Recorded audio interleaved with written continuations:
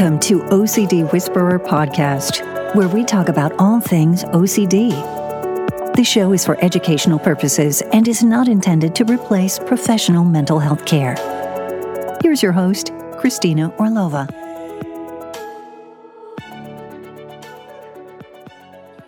Welcome to OCD Whisperer Podcast, guys. So in today's episode, I wanted to talk to you a little bit about a couple of common things that come up and common questions that I get.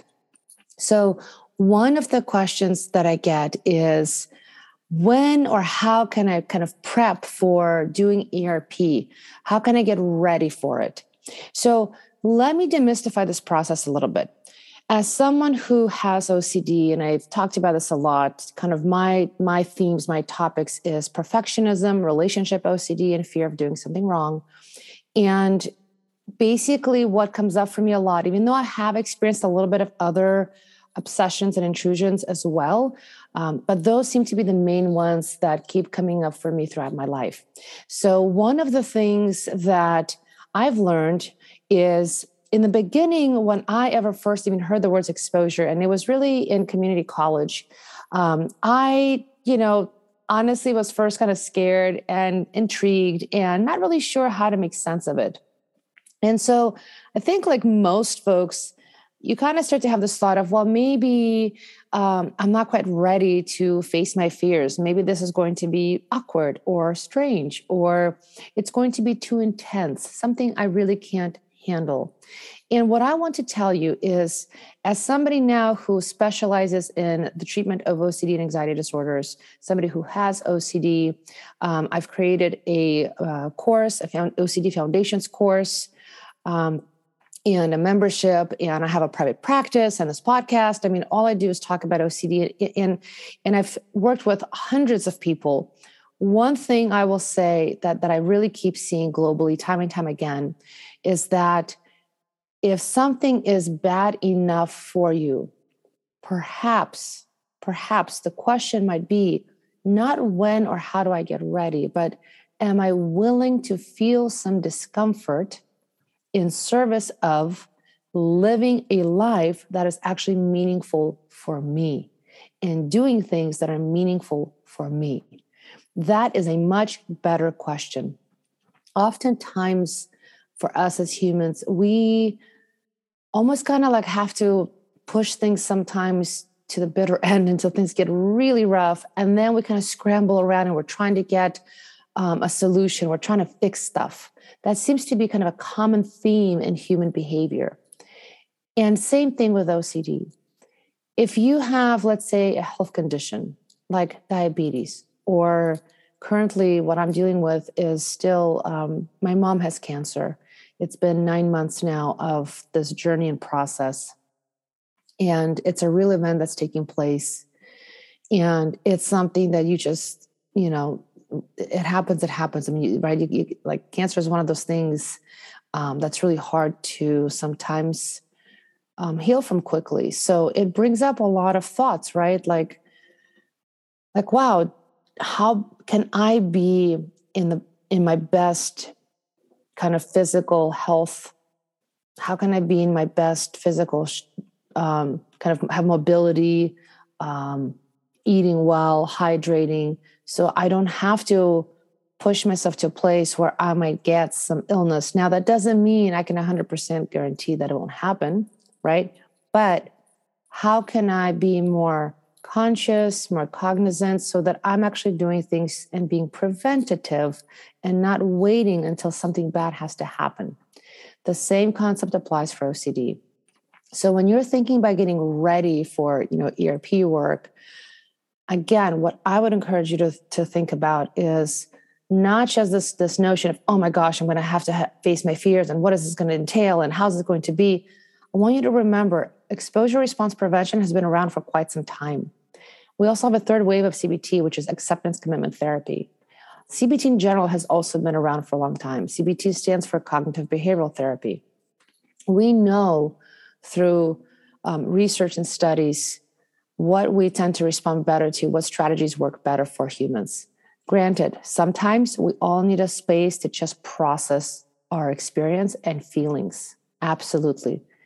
In OCD, however, we have to learn where is it that we're not just processing something anymore, but we're really going in this redundant, incessant circle of thinking, the circular pattern of thinking, this thing over and over, trying to analyze and figure something out.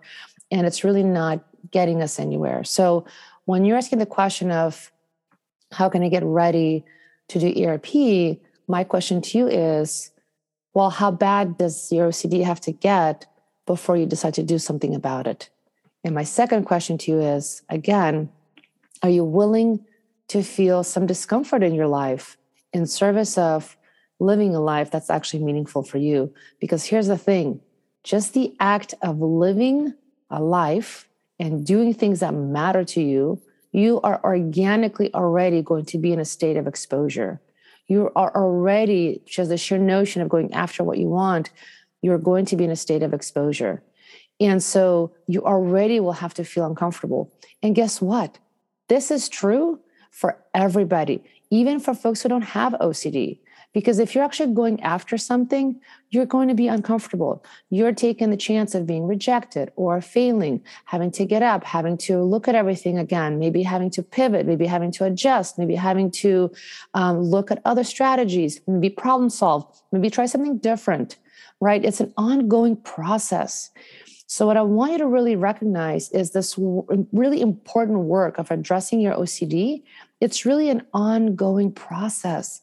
It's not just this one-time event that you come, you do, wham, bam, you got some tools and then you're done. It's really an ongoing process because OCD is a lifelong condition. Now, the fact that it's a lifelong condition, that's neither good nor bad. It just is, right? Just like if somebody has diabetes, they just have diabetes. Right? We don't say I am diabetes. We say I have it. You don't say I am OCD. I have OCD. But guess what? There are tools and strategies that do work, but you have to be willing to feel some discomfort and live a life that actually matters to you. Because after all, how much more are you willing to lose to OCD? Right? OCD, we all know it is not a quirk. It is not just a light little thing I do. It's not a preference. When you have an intrusive episode, when you're having intrusive fear thoughts bombard you in your mind, it triggers your anxiety and you feel plagued with this discomfort. You feel anxious. You can feel guilty. You can feel ashamed. You can feel embarrassed. So many feelings. And when you're having that experience, of course, you're going to want to try to fix it somehow and get rid of it. But are you not noticing a pattern that experience keeps repeating and repeating and repeating? And all of your attempts that you're putting in to try to fix it and get rid of it, are they really working? Right? Are they really working? Are they really solving the problem? Right? So we have to come back to that and to understand that maybe what I'm currently doing is not quite as effective as I'm hoping it would be. And in fact, maybe I'm getting deeper and deeper down that rabbit hole of compulsions. And what I want to maybe do is pause for a minute and ask myself, is this the kind of life I really want to live, where I'm constantly responding and chasing that state of, getting rid of these uncomfortable feelings through compulsions? Or maybe am I willing to try something different?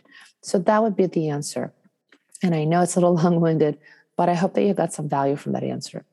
The second question that I get really often is, what do I do if I'm really stuck in my head? If I'm just having tons of intrusions and I can't seem to stop thinking about it. I keep maybe reviewing stuff in my head, or I'm analyzing, or I am maybe counting, or I'm tracing, or I'm maybe saying certain words or a prayer or something to try to neutralize that anxiety and get rid of those thoughts.